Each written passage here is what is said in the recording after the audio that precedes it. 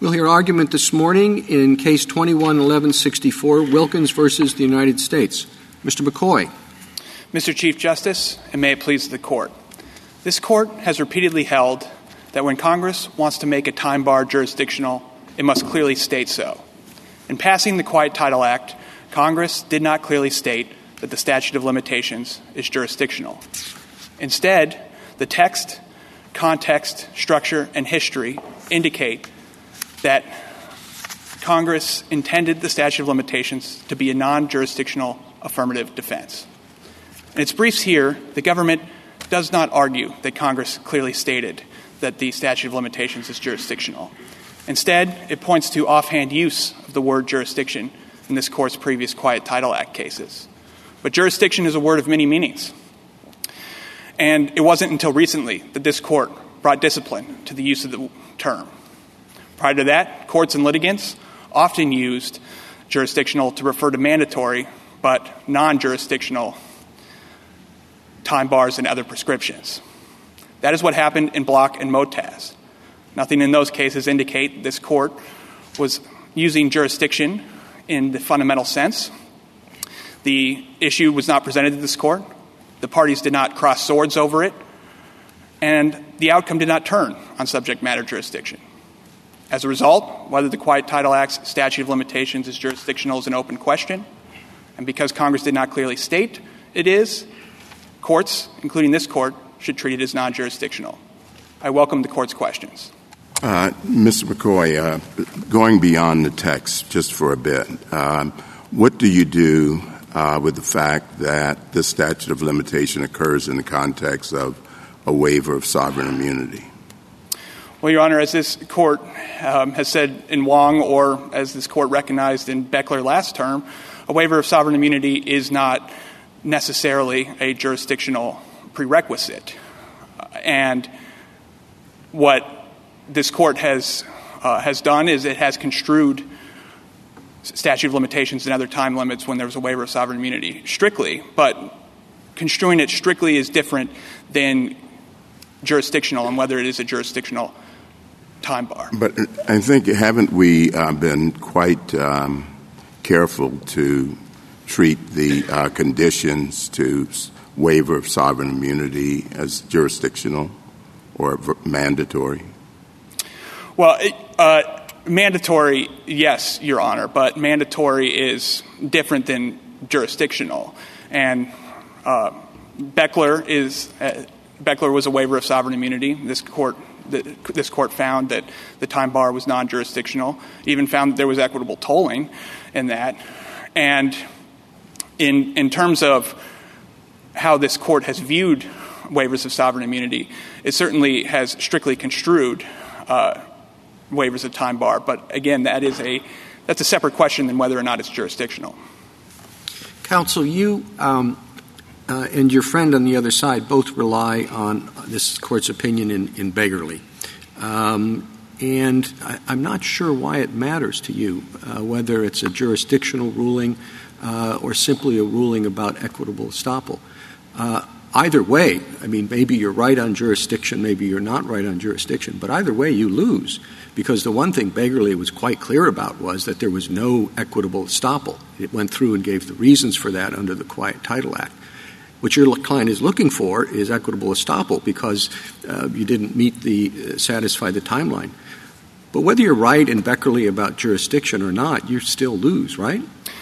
No, Your Honor. And in Beggarly, this Court said there was no equitable tolling, but as Justice Stevens recognized in his concurrence, this Court left open the question of whether there is equitable estoppel, which are distinct equitable doctrines that excuse the statute of limitations. But beyond that, whether or not this is jurisdiction, if it's jurisdictional, the plaintiffs have the burden of proving jurisdiction, while if it is a non-jurisdictional affirmative defense, then the government would have the burden of proving. And but they're not going to have any trouble carrying that burden because Beggarly says quite clearly that whether jurisdictional or not, you don't get to 12 years is 12 years. You don't get beyond that.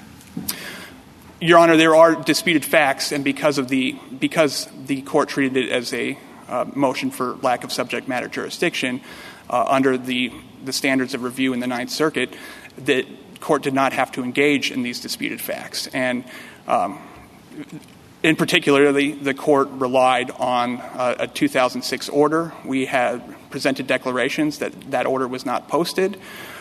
We had presented declarations that were contradictory to how a reasonable person would interpret the maps, including statements from the Bitterroot National Forest itself that said that those maps were unclear, and that is why they engaged in the travel management process. And because it was a jurisdictional burden, the district court did not engage with those disputed facts, and as a result, we did not get past the motion to dismiss stage, did not even get to a motion for summary judgment to be able to make those claims. And to determine whether or not we would lose, this court only needs to look at the magistrate judge's findings and recommendations and compare them to the district court's findings and recommendations. Counsel, a quiet title action is tried by a judge, correct? Yes. Not by a jury. And the judge here said all of the evidence you pointed to, it looked at and said it considered all the evidence that you provided and the government provided, and that it was, quote, abundantly clear that a reasonable person would have known of the government's adverse claim. So I don't know, whoever bears the burden, that was the court's findings. So I don't know how you win, but you're going to have to explain that to me and go back to Justice Roberts' question, which was, even if I give you that Justice Souter and Stevens thought that Begley only dealt with equitable tolling and not equitable estoppel or fraudulent concealment, what facts do you have to claim equitable estoppel? I always thought this was a tolling case, not an estoppel case. Well, Your Honor, first, just to the question of whether the statute of limitations has run, as the court said, this is at Cert Appendix D3 of the opinion, that when resolving a motion to dismiss, the court did not have to hold an evidentiary hearing. And again, as I said, for the 2006 order, we have declarations that dispute that, and we do think that an evidentiary hearing to weigh the credibility of witnesses is necessary for that. As to equitable estoppel, again, this is on JA6. There was some testimony from a Forest Service official that said that he told Mr. Wilkins to participate in the travel management process, and this is on Joint Appendix 32, the Bitterroot National Forest proposed that the road would be decommissioned. And with that, Mr. Wilkins decided not to sue at that time because he had recognized the problems, and this was the travel management process. Exactly, but I don't think any representation of that kind has ever been considered equitable estoppel. An adverse party telling you, let's try to work this out, doesn't mean you make a choice of whether to sue or not. They're not telling you don't sue. Your Honor, under equitable estoppel, if the adverse party makes representations that it will be resolved, that is one factor in the analysis for equitable estoppel. And again, but also there are facts, even putting aside the equitable estoppel, there are disputed facts over what a reasonable person would have viewed for these maps. And there are disputed facts over the 2006 order that were not resolved because the court treated this as a jurisdictional statute of limitations. Mr. McCoy, was there a time when this court regarded sovereign immunity as tied to subject matter jurisdiction? Your Honor, as this court said in John R. Sand, prior to Irwin, there was an ad hoc approach. And as I said, certainly a waiver of sovereign immunity, this court views waiver of sovereign immunities strictly. But it was still an ad hoc approach, even for example, in John R. Sand, what was at issue was the previous cases for the Court of Claims statute, which became the Tucker Act. And it looked, the previous cases also applied an ad hoc approach to that. And there are distinguishing factors from the Court of Claims statute and the Quiet Title Act, namely that Congress created its own court, an Article I court, to hear those claims. They are unique claims that arise under the Fifth Amendment, unlike Quiet Title Act claims, which were available at common law, which every state has. And that is some of the factors that indicate that Congress intended, when passing the Quiet Title Act, to treat it as normal quiet title action. Well, there are cases from earlier times when the court seemed to regard sovereign immunity as tied to subject matter jurisdiction. For example, United States versus Sherwood in 1941, the court said, quote, "The United States as sovereign is immune from suit save as it consents to be sued, and therefore the terms of its consent to be sued in any court define that court's jurisdiction to entertain the suit." So if that was the court's view at one time, what effect does that have on our interpretation of cases like Block and Motaz?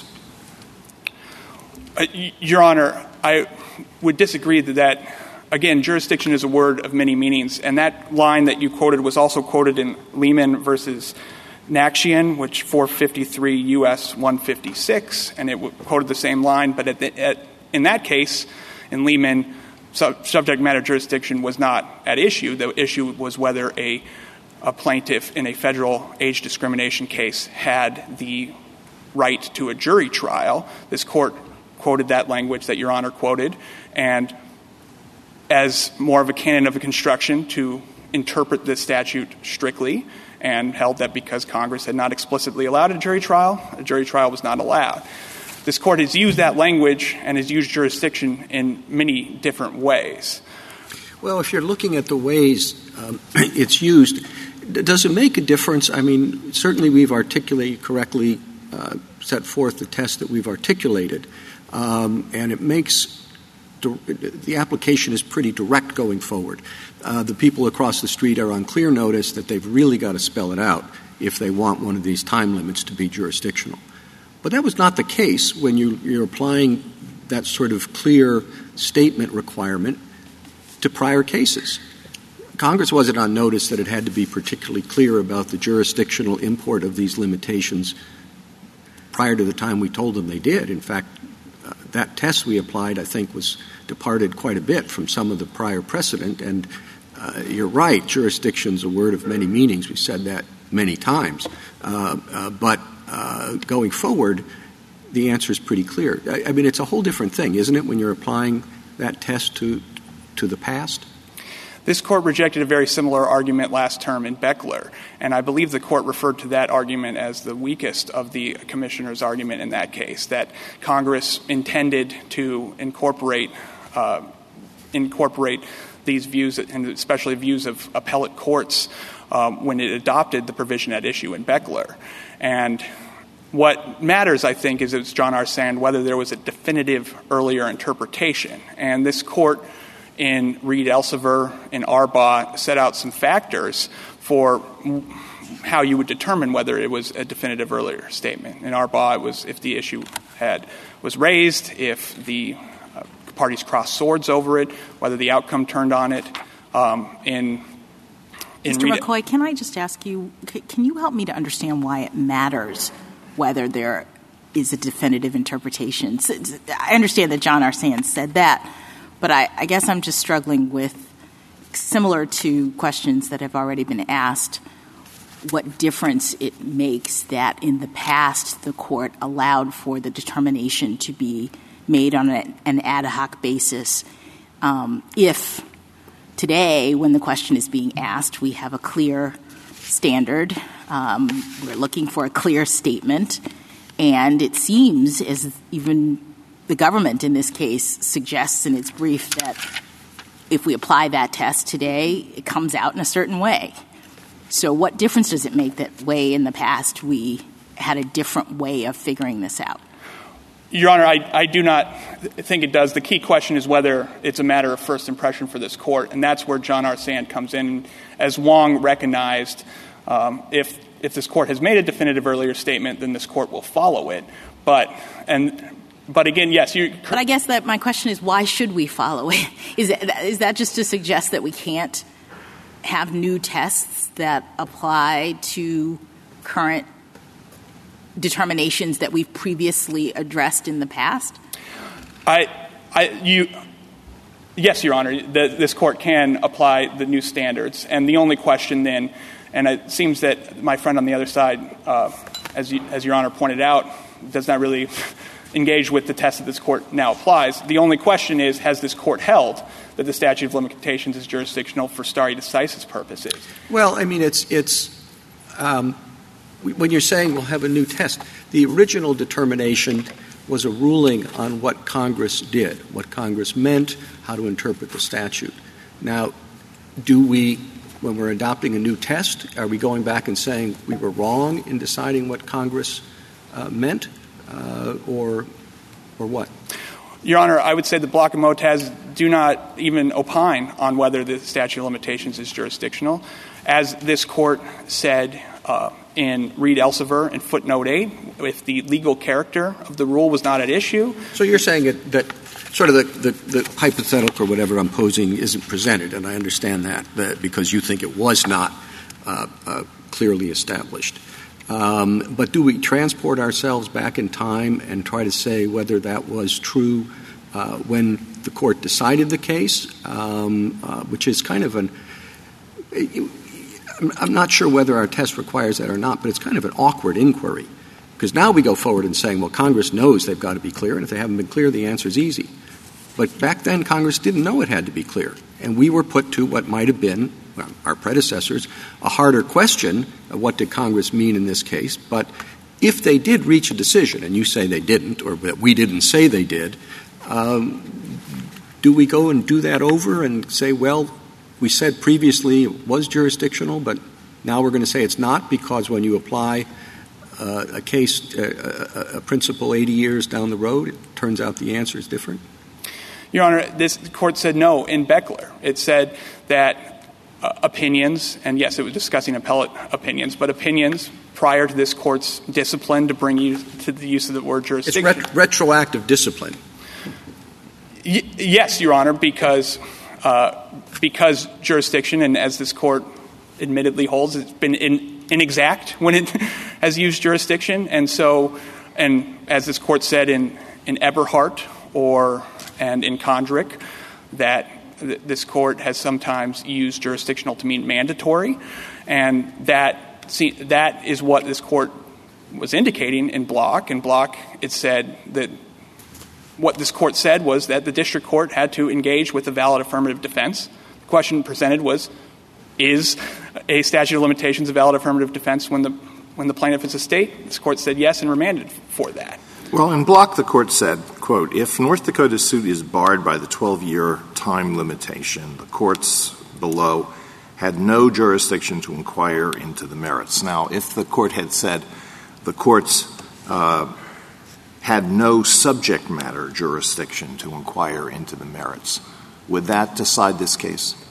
That would be a stronger indication because the Court would have clearly been saying subject matter jurisdiction. But in Block, as Judge Easterbrook said in his opinion in Wisconsin Valley, Block is another example of this Court using the term jurisdiction loosely. And that is why the Seventh Circuit did not feel bound by Block. Well, if it had said subject matter jurisdiction, you said that would be stronger. Would it not be dispositive?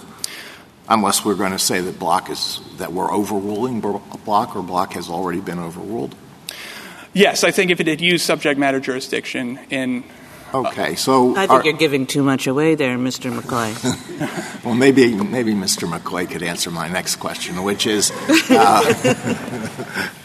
About Justice Kagan and I like to ask each other questions. I'll reciprocate. But anyway... you haven't even given me a chance to, but okay, go ahead. Now I've forgotten what my next question is. Well, let me rephrase my answer. I know. It's come back to me. So are you advocating a magic words test? So if Block says subject matter jurisdiction, okay, that's stronger or maybe as strong as it can get, but they have to use in interpreting a past decision to determine whether the Court was talking about subject matter jurisdiction or a mandatory claims processing rule. they have to use the magic words? No, Your Honor. And even using subject matter jurisdiction, this was a similar situation that was in Arbaugh, where the court had referred explicitly to subject matter jurisdiction in the previous Title VII cases, and this court held in Arbaugh that was not. And overall, one of the key questions is, if this court were to overrule Block, what would it overrule? This court overruled holdings. The holding was that the Quiet Title Act statute of limitations applies to states. That was not the holding. So there really is nothing to overturn in that case. Maybe Justice Kagan wants to ask you a question. No, I'm good. I'll ask a question then. I'll jump in. So I'm still sort of interested in the Chief Justice's points about the rule of decision and how it is that we determine whether or not something is jurisdictional, and that we used to do it in a different way in the past. And now we have a clearer standard. And it appears that from Beckler we said, well, we don't go back and do it over again. But I guess I'm wondering, if we don't do it over, how do we get everybody on the same page around this kind of determination? It seems to me that you could then have, if we've spoken to this in the past before and we've labeled it jurisdictional, and under today's test the answer would be non-jurisdictional, but we're stuck because we previously spoke to it, then you might have a situation in which, near identical, if not identical, statutory provisions that have the same text, structure, and even history related to this time bar question would have different legal results about the characterization, because some of them we had spoken to before and we said jurisdictional, and the new ones, the ones that we hadn't spoken, maybe they're old. They were passed by Congress at exactly the same time, but we never had the question before about that provision. And that comes to us today, and we apply the new rule because we don't have. And that seems to me a really messy and odd way, as opposed to just saying, today we have a test. You're bringing this question. I thought the question presented here was, is this jurisdictional? You're bringing it to us today, and we're going to apply the test we had today. And to the extent that it's different than what we said in the past, we just chalk it up to the fact that we have a new rule of decision. Yes, Your Honor. And the key is this is a matter of statutory interpretation. And Irwin maybe presents a new canon of statutory interpretation, but the ultimate question is, what did Congress intend? And yes, this Court has said it has to clearly state so, but applying the normal canons of statutory construction demonstrates that this is a affirmative defense. And one key aspect is that Congress originally proposed no statute of limitations for the Quiet Title Act. After some negotiations with the Department of Justice, it adopted one. But the Department of Justice said that it would, if it chose to dispute the statute of limitations, meaning that it's waivable, it would have the burden, meaning that it's an affirmative defense. And those are inconsistent with a jurisdictional rule. Mr. McCoy, let me just slip in one question before we run out of time. I guess I thought that when we started imposing this clear statement rule, we were correcting ourselves. We weren't trying to impose a new burden on Congress that maybe it didn't understand before. I thought we were saying we have been too loose with it because this is not what Congress has been intending.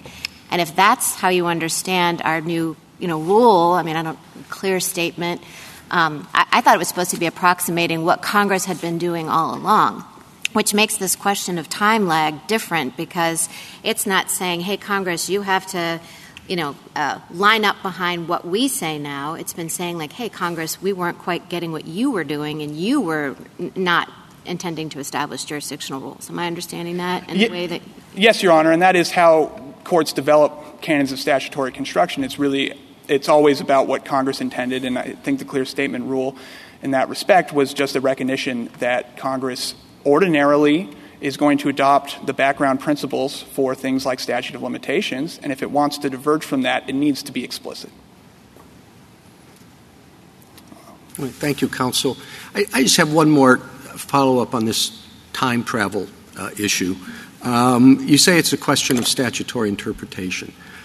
back in the bad old days when we had a statute to interpret, we looked at all sorts of stuff, hearings, reports, testimony, all sorts of things, at sometimes to the expense of the actual language, which these days we look at much more carefully. Now, if we've interpreted the meaning of a statute, put aside statutes of limitations, just the meaning of a statute, and we look at what we did in 1950, and there the court relied on all of this extra statutory material and said, based on that, this is what we think the statute means. Today, where we have a different approach, when that question comes up, are we supposed to go back and say, that was then, and this is now, and now we're going to look primarily at the plain language, and look, it gives us a different answer. Is that what we do? Well, Your Honor, I think looking at everything or applying at the language and the structure of the Act, it reaches the same conclusion, which is... Well, I know you think it does, but maybe for some of us we don't think it does reach the same conclusion. Is the way we go about statutory interpretation today to wipe the slate clean and let's say we're going back to the beginning? Well, Your Honor, as Justice Barrett said, it's really... when this court announced the clear statement rule, it wasn't announcing a rule. It was more just getting at what Congress was trying to do and guiding this court's interpretation, not guiding Congress. And in that case, this court is applying that canon of statutory construction when there is a rule and whether or not it's jurisdictional. I see that I'm out of time. Justice Thomas, anything further? Justice Sotomayor? Justice Mayor? Justice Jackson? Okay. Thank you, counsel. Mr. Snyder? Mr. Chief Justice, and may it please the Court, on two prior occasions when the Quiet Title Act's 12-year time bar was squarely at issue, this Court held that the time bar imposed a jurisdictional limit on the Court's power to adjudicate the merits of property claims against the United States. Those decisions were clearly correct under then-governing law, and indeed, this Court later cited them as controlling authority for the settled principle that conditions on a waiver of sovereign immunity should be treated as jurisdictional. Petitioners now ask this Court to disregard its jurisdictional holdings in Block and Motaz, arguing that this Court's intervening decisions have made it harder to show that a restriction is jurisdictional, and that under the new test, the time bar here should be treated as just a claim processing rule. For three reasons, the Court should reject that invitation. First, Block and Motaz reflected this Court's considered and binding judgment that the time bar was jurisdictional, and therefore merits stare decisis respect. In both cases, the Court cited earlier decisions that had recognized the strictly jurisdictional nature of comparable limits. And in both cases, the jurisdictional determination had concrete significance for the litigation before the Court. They were not mere drive-by jurisdictional rulings. Second, when Congress amended the Quiet Title Act in 1986, it ratified the jurisdictional determinations of not only this Court, but also of the Courts of Appeals, which had uniformly agreed that the time bar was strictly jurisdictional. Third, and finally, revisiting the time bar's jurisdictional status would cause unnecessary disruption. At a broad level, it would leave the lower courts confused about when they have to comply with this Court's applications of governing law. And at a narrower level, petitioners' rule would just delay the resolution of disputed timeliness questions, preventing their resolution as threshold issues, and instead requiring potentially meaningless trials on the merits of decades-old easements and property lines. Rather than bring about that confusion and inefficiency, the Court should adhere to its prior determinations in Block and Motaz and affirm the decision below. I welcome the Court's questions. Could you reach the same result without relying on the precedent that you cite? Just by reading the statute? Just by reading the statute, I think we would have a good argument that you should treat this as a jurisdictional requirement, and I'm happy to walk through the reasons why I think that's true, but candidly, nearly all of those reasons were rejected by this Court in Wong. 4 justices thought they were persuasive, but 5 didn't, and we're not back making those same arguments. But to the extent that you think prior decisions of this Court control here, we think the relevant decisions are Block and Motaz, which speak to the precise statute of limitations that's at issue here. Can I ask, you said in your third reason that it would cause unnecessary disruption to the lower courts, and I guess I don't understand why that's the case. It seems to me the question is, or the fact of the matter is that the lower courts would have to apply the old holdings unless and until this court changes it. And the question is whether we should change it under these circumstances. So, Justice Jackson, let me unpack a few things from that. The first is that I have taken petitioners to argue that they are not asking this court to overrule any prior decisions, that they are just asking this court to construe Block and Motaz narrowly to not actually mean jurisdiction. So the confusion that would cause is that, on their view, the lower courts weren't required to adhere to Block and Motaz at all along. But that's just because the dispute between the two of you is whether Block and Motaz really spoke definitively to the question. If we assume that to begin with, all right, in a world in which we assume that this court, using the prior methodology, actually held that it was jurisdictional, then I would assume all the lower courts and everyone else would have to abide by that until it got here. And the question for us would be, now that we have a new test for determining jurisdictional nature of a statute, do we apply that new test and therefore change what we said before, or are we somehow bound by what we previously said? So, Justice Jackson, I like that assumption. I think that's the real world. And what I would say is this court addressed exactly that argument in John R. Sand and said that it is not inadministrable to have statutes that are worded in similar ways, but that are treated differently for jurisdictional purposes, depending on whether this court had previously interpreted the provision at issue. And I had taken my friend to disclaim any argument that he can satisfy the stare decisis factors to overrule this court's decisions. Yeah, Mr. Steiner, just on that point, we don't need a new test. We have a test. We have many, many decisions that have clearly stated what we do in this situation. The situation being, we've used the word jurisdictional in the past, and what consequence does that have? And we've clearly stated, as you just said, that if we've really addressed the issue, decided the issue, then that controls. It has stare decisis effect. But if we've just kind of used the word without deciding the issue, then that doesn't have stare decisis effect. And to the contrary, we disclaim any understanding that the thing was meant to be jurisdictional in the pure sense. So I guess you have to convince me that this is just more than using the word like we always use the word routinely to encompass mandatory claims processing rules. So, Justice Kagan, I want to convince you of that. Let me just sort of put on the table that even if you don't agree with me on that, we have a ratification argument that we think could lead you to the same result. But let me start with the question you're asking. If you can't convince me of this first question, you're not going to convince me of the second question.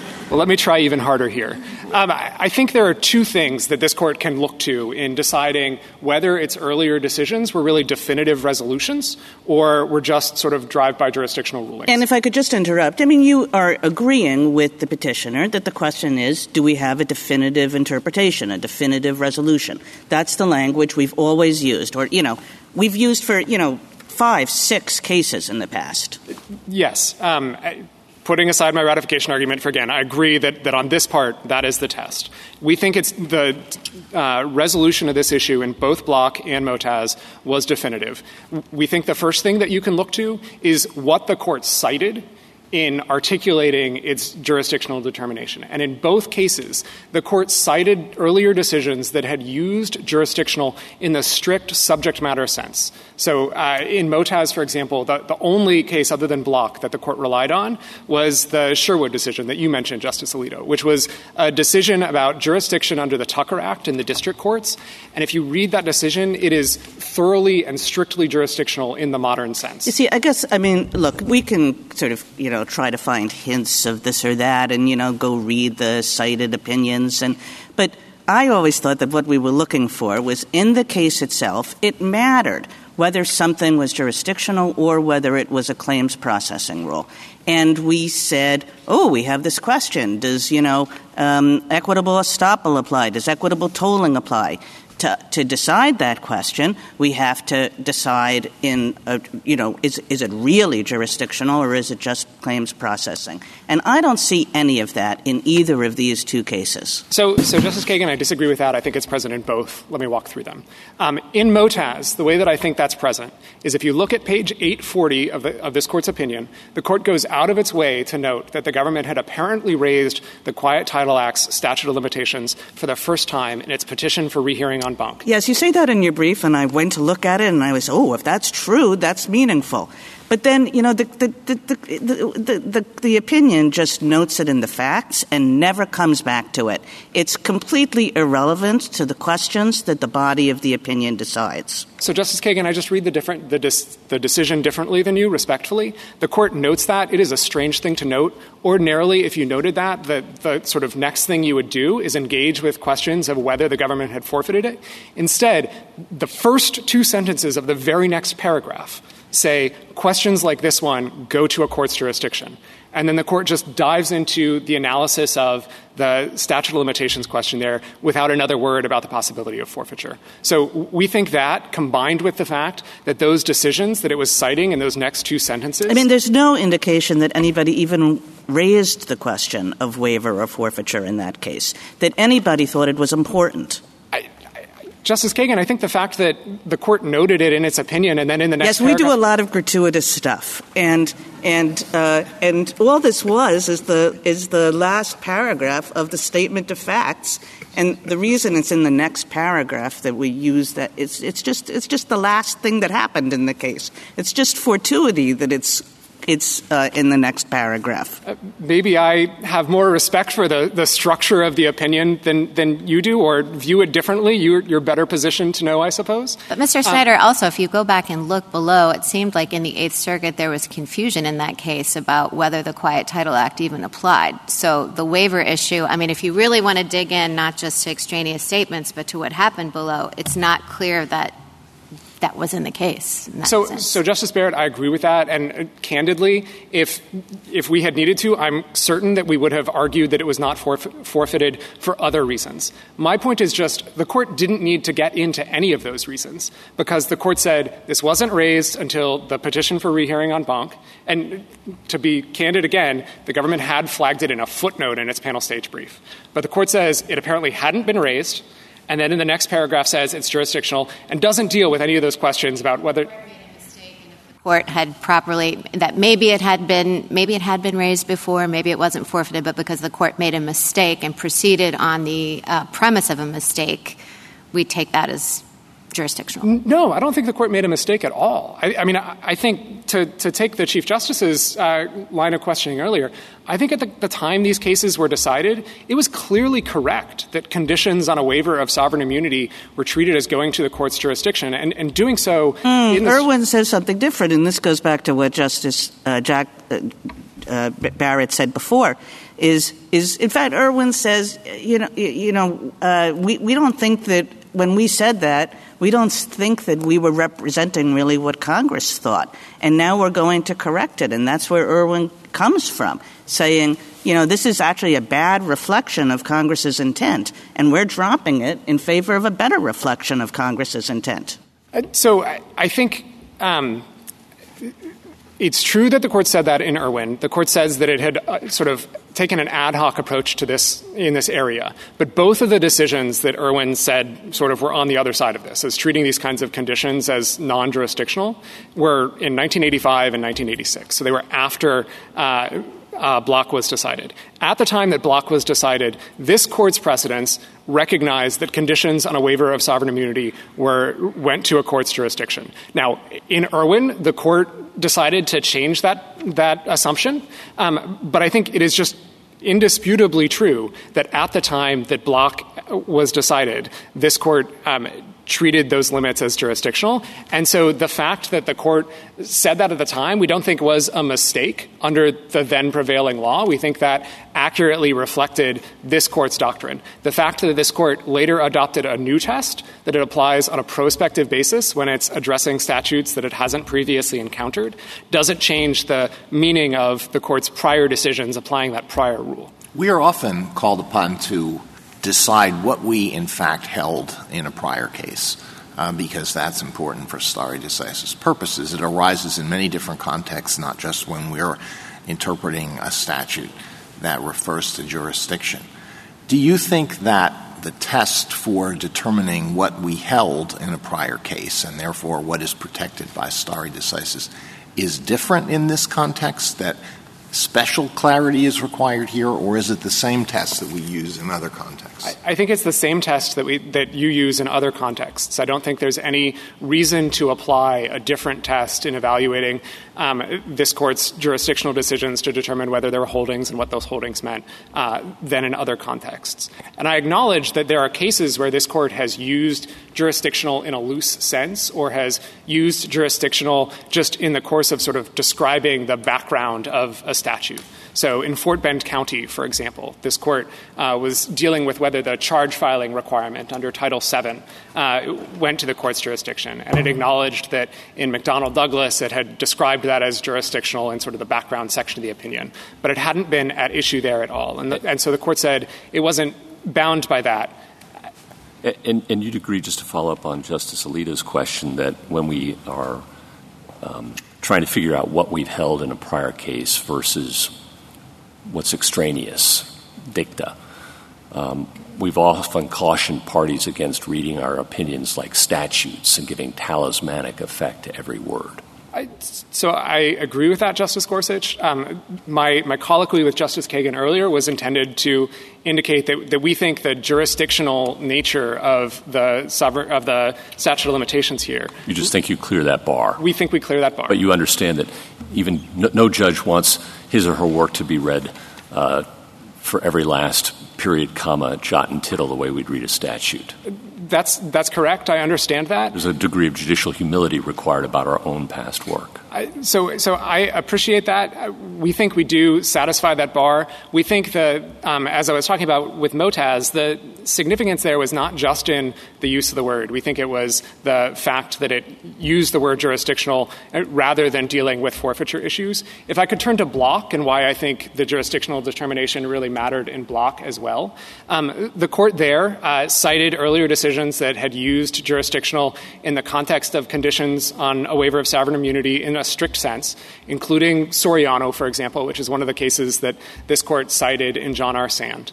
And then in the closing paragraphs of the Court's opinion, in issuing the mandate for what the courts below should do on remand, the Court said that whatever the merits of the title dispute may be, the federal defendants are correct. If North Dakota's suit is barred by the statute of limitations, the courts below had no jurisdiction to inquire into the merits.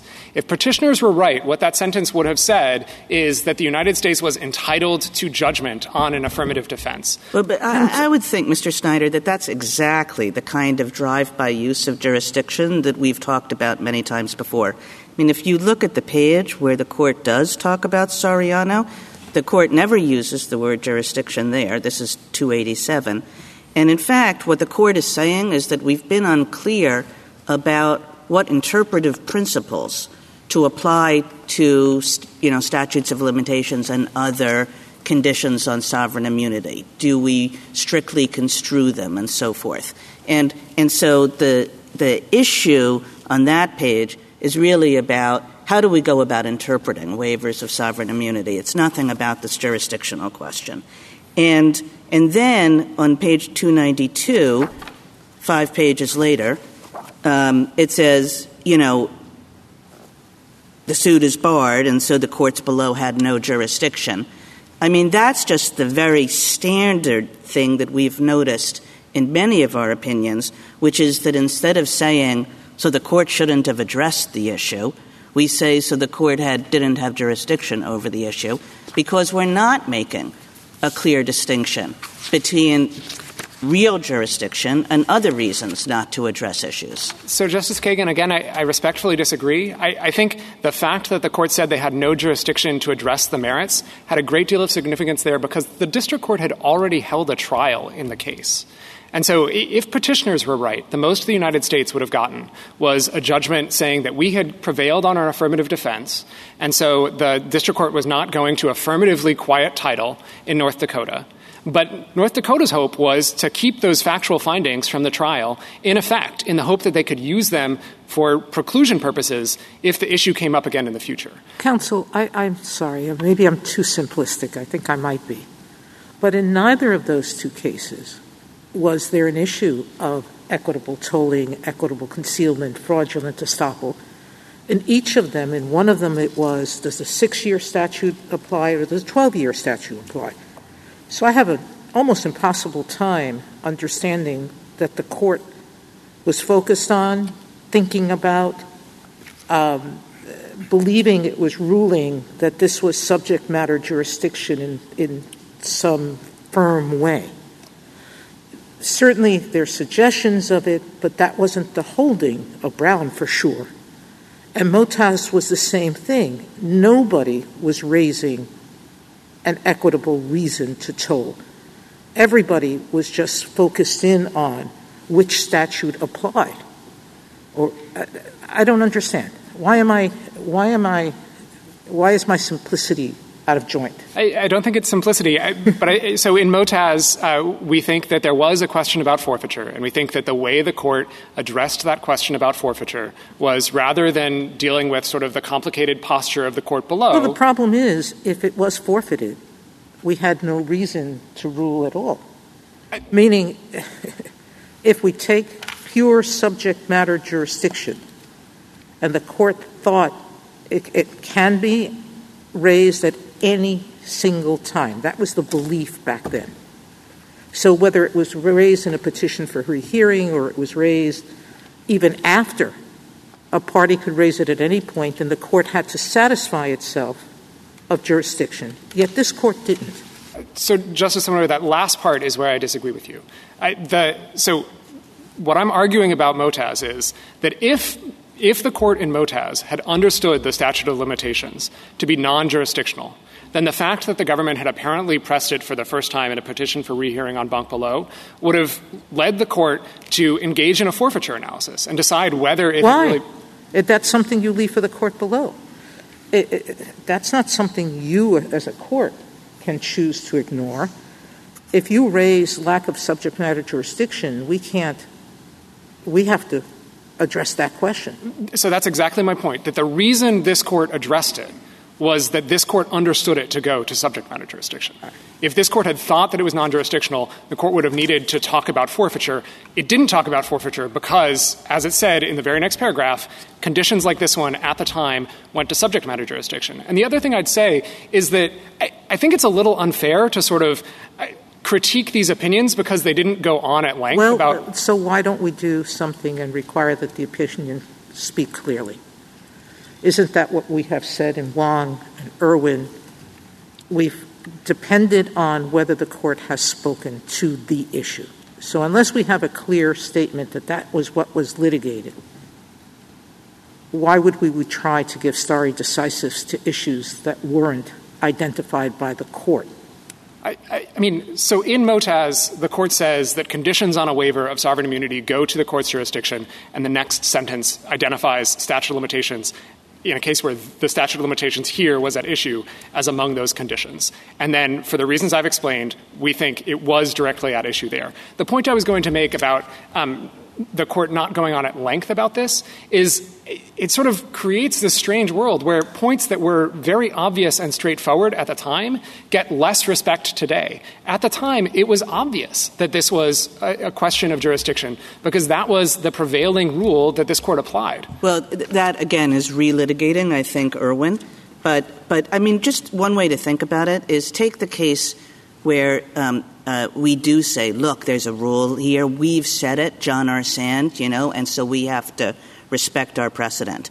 So the reasons that John R. Sand gives for that, it goes through two opinions at great length, two prior opinions, saying that the plaintiff had asked for equitable tolling or that there was a question of waiver. And in each of those two cases, it would have made a difference whether the rule was jurisdictional in the strict sense or not. And that's the kind of proof that we've required. In other words, look back. This mattered to the court, and the court fully considered it. And if we were to write the opinion coming out your way, we couldn't do anything that comes close to what John R. Sand looks like. So, Justice Kagan, again, I just respectfully disagree. I think it didn't matter in the same ways in Block and Motaz that it did in the cases that the court cited in John R. Sand, but it mattered. It allowed the court to deal with the issue without concerning itself with forfeiture in Motaz.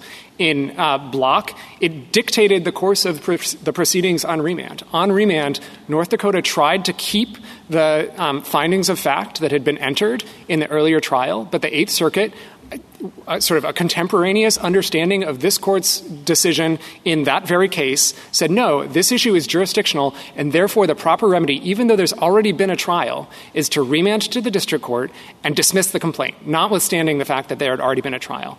A few years later, after Congress amended the Quiet Title Act, North Dakota was able to sue again. And this time around, because those findings had been vacated, the United States was successful on the merits, whereas previously it had been unsuccessful. So the jurisdictional treatment was dispositive of the conflict at issue there. Justice Kagan said you were relitigating Irwin. I just want you to know that I would intently listen to such an argument. But I think it's the amicus in this case that suggested there were other consequences to whether this provision was jurisdictional than the equitable tolling or equitable estoppel. And one of them was that the government, I don't know if it won't or can't, enter in the settlement negotiations if the bar is jurisdictional. And I wanted to find out what exactly the government's position was on that. So I think that it's true that if the bar is jurisdictional, the government would not be able to enter into pre-litigation agreements to toll the statute of limitations. But in those circumstances... Well, I guess it wouldn't say it's to... I question the predicate, saying if it's true that it's jurisdictional, then you can't do this. But what if the whole point is the jurisdictional aspect is being litigated? Like here, could you enter into negotiations here and settle this case? Because whether it's jurisdictional or not is up in the air. So we could settle this case. My understanding of the amicus's argument was not that it would preclude settlements, but that it would force parties to sort of bring these things up earlier because the government couldn't agree to a tolling arrangement. Now, we don't think that's a serious concern because the Quiet Title Act already provides a generous 12-year statute of limitations. We think that's ample time once you know or should know of your claim to reach a resolution of that claim with the government without needing a tolling agreement. And if you run up to that bar, it would be possible to file suit and then ask a court to stay the litigation while you try to negotiate it. But I do want to address some of the other consequences of the jurisdictional versus non-jurisdictional line. One of those deals with the practical consequences of petitioners' position in litigating Quiet Title Act cases. If you look at pages 18 and 19 of our brief in opposition and 19 and 20 of our merits brief, we point to 9 different courts of appeals that have all treated this rule as jurisdictional, in some cases going back decades. And in those circuits, when a timeliness question comes up, that timeliness question can be resolved at the outset of the case. We think that's important because, as this court explained in Block, one of the primary reasons the executive branch was so insistent on having a 12-year statute of limitations in the Quiet Title Act was a concern about the burden on the executive branch of needing to litigate stale claims. But one could make that argument with respect to any statute of limitations. It always serves the value of repose. But we have to respect what balance Congress struck, not what balance we might prefer. And one can make an argument that it also serves some useful value to not have a strict statute of limitations as a jurisdictional bar, right? I mean, you can see there are policy arguments on the other side, I'd assume. So I think the policy arguments on the other side are especially weak in this case. I'm sure you do. I'm sure you do. But you'd agree that a rational Congress could disagree with that. I would agree that a rational Congress could disagree with that. I don't think a rational Congress should, of course, I understand, but could. And so why isn't that the end of the policy arguments? So because respectfully, this court has looked to those policy arguments in explaining why it's particularly reluctant to treat provisions as jurisdictional. And so I think it's relevant here that those policy arguments just apply with less force or cut in a different direction in the Quiet Title Act context. There are two things in particular that I'd point to. The first is that in Arbaugh, one of the reasons that this court gave for preferring non-jurisdictional to jurisdictional readings was that that line can affect the decision maker that decides any disputes of fact. But in the Quiet Title Act, whether this is resolved at the 12b1 stage or after trial, it's going to be resolved by the exact same decision maker. Justice Sotomayor, you were asking about what difference this will make in the case. The reality is that the district court here has already looked at all of the timeliness evidence. I don't think it disregarded that evidence. It was just that 12b1 allowed it to consider all of the evidence. Well, I'm not sure how that cuts. You're saying it's going to be very efficient either way. The district court's going to be able to get to this rather promptly, whether it's 12b1 or a motion for summary judgment. It's going to be before the judge. Don't have to go to a jury. It's just going to be who bears the burden. And I understand the government would prefer not to carry the burden, but that's just policy talk, right? No, I don't think so. The burden, I don't think matters very much. It will matter in the cases where the evidence is completely in equipoise. But other than that, that burden question I don't think is going to be significant. The concern that I'm identifying is the one that this court talked about in Block as leading to adoption of the statute of limitations, which is a concern about the burden of litigating stale claims. Well, what do we do about the government's own representations when it proposed this 12-year statute of limitations that suggested if the government chooses to raise the issue, which is a suggestion that the government itself — now, I understand the government can change its views. I understand. But the government itself, at least at one time, thought this was something other than subject matter jurisdiction when it proposed the law. So, Justice Gorsuch, if you want to consider the legislative history... I thought that might be effective. I'm asking you about the government's own positions. We understand those representations very differently. What the government said was that the plaintiff would merely need to allege that he didn't know or had no reason to know of the claim. Now, on their view, the plaintiff wouldn't even need to allege that. If this is an affirmative defense, the plaintiff doesn't need to say anything at all about it. What about the subsequent sentence? So, I mean, in another world, if the sentence were written differently, I suspect we'd have a call for deference to it.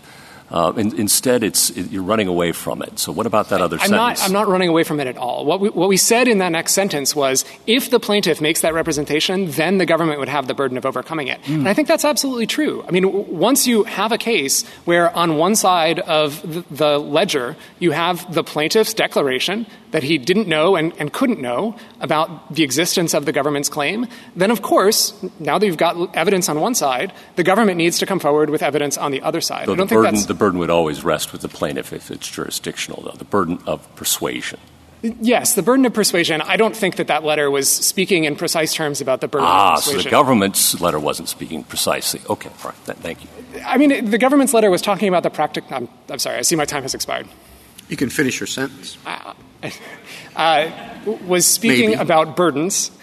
We think that the burdens to be concerned with are the burdens of litigating stale claims, which petitioner's rule would require a trial for.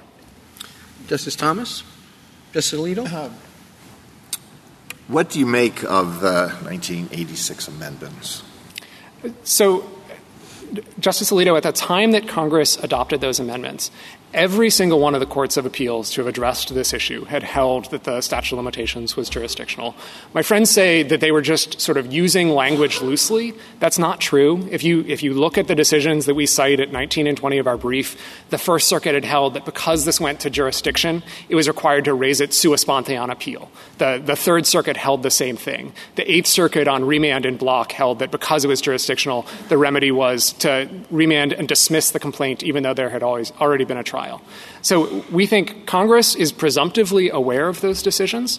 And then you have the additional fact that this court had in Block and Motaz described this limit as jurisdictional. And even if you didn't think that those were square holdings of the court, I think they crystallized attention on this consensus in the lower courts in a way that the court hasn't encountered in prior cases and make it that much more obvious that Congress, when it acted to amend the statute of limitations in direct response to Block, but did nothing to displace this jurisdictional treatment, intended to ratify that treatment.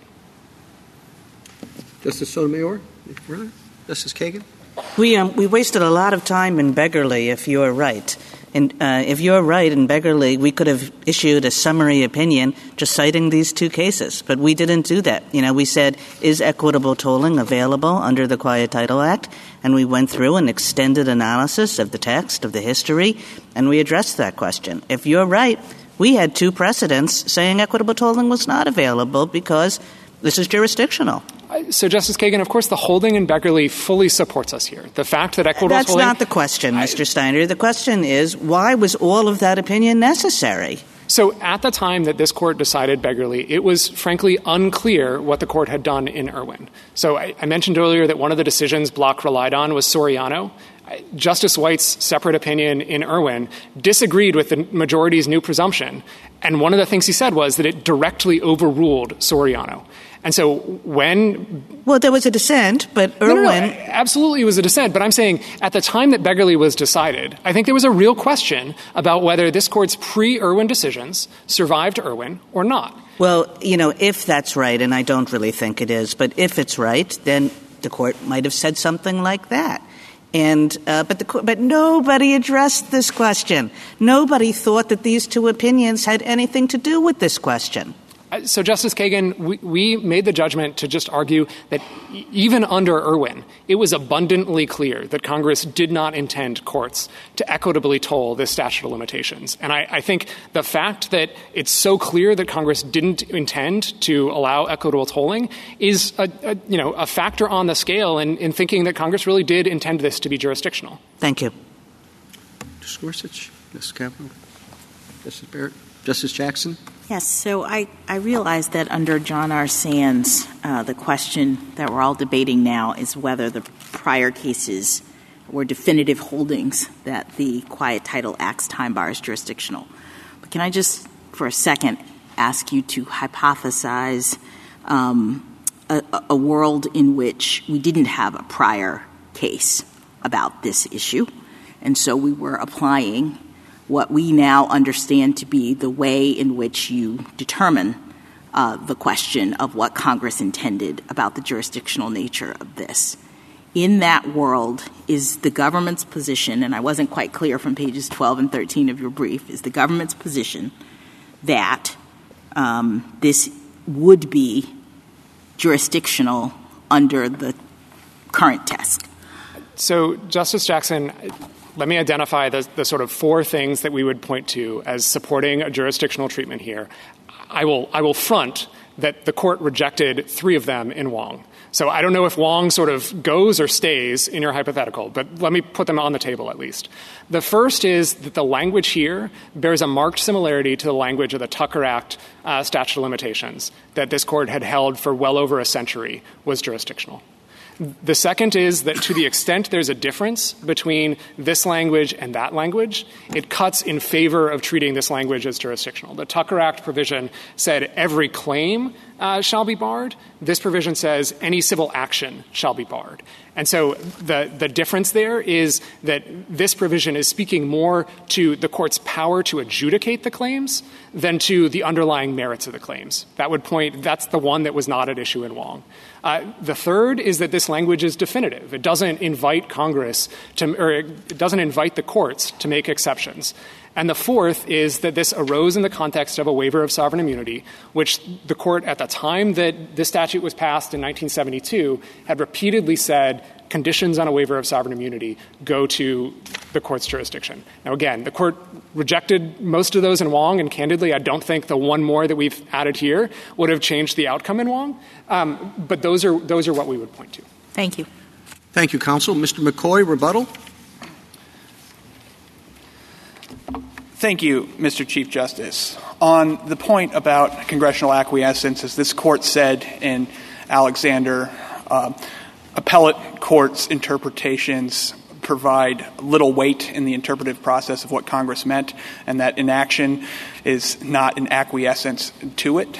And as for the appellate court's opinions on how they treated it, as Justice Gorsuch said yesterday in oral argument, appellate courts say a lot of things. That does not make it stare decisis on this court.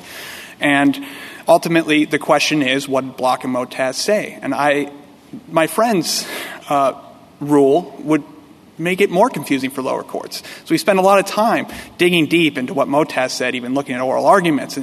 But what this court has said in John R. Sand, and as Justice Kagan said, is it a definitive earlier statement? Was it the holding? That is a clear factor for lower courts to decide if they are presented with an issue like this. They don't have to go in. I'd also like to address in the forfeiture argument, although I think, again, it was not in the holding, but the plaintiff there forfeited any argument. As this court recognized, the plaintiff did not bring the claim under the Quiet Title Act at this court. In opening statements, plaintiff's counsel said this case has to rise and fall as a General Lockman Act claim. This is not a Quiet Title Act claim. So in that, they forfeited any arguments about whether or not the government had waived or forfeited anything about whether the Quiet Title Act was waived. Finally, I would just like to the important thing, as Justice Gorsuch was getting at, is that what did Congress intend? And although Justice Gorsuch may not want to look at the legislative history, the Senate report makes it clear. There was grave inequities. There was grave inequities because property owners could not bring these claims to resolve these disputes. And so it passed the Quiet Title Act to resolve those grave inequities. And it wants these property disputes to be resolved. And making it jurisdictional makes it harder to resolve those claims. There are no further questions. Thank you. Thank you, counsel. The case is submitted.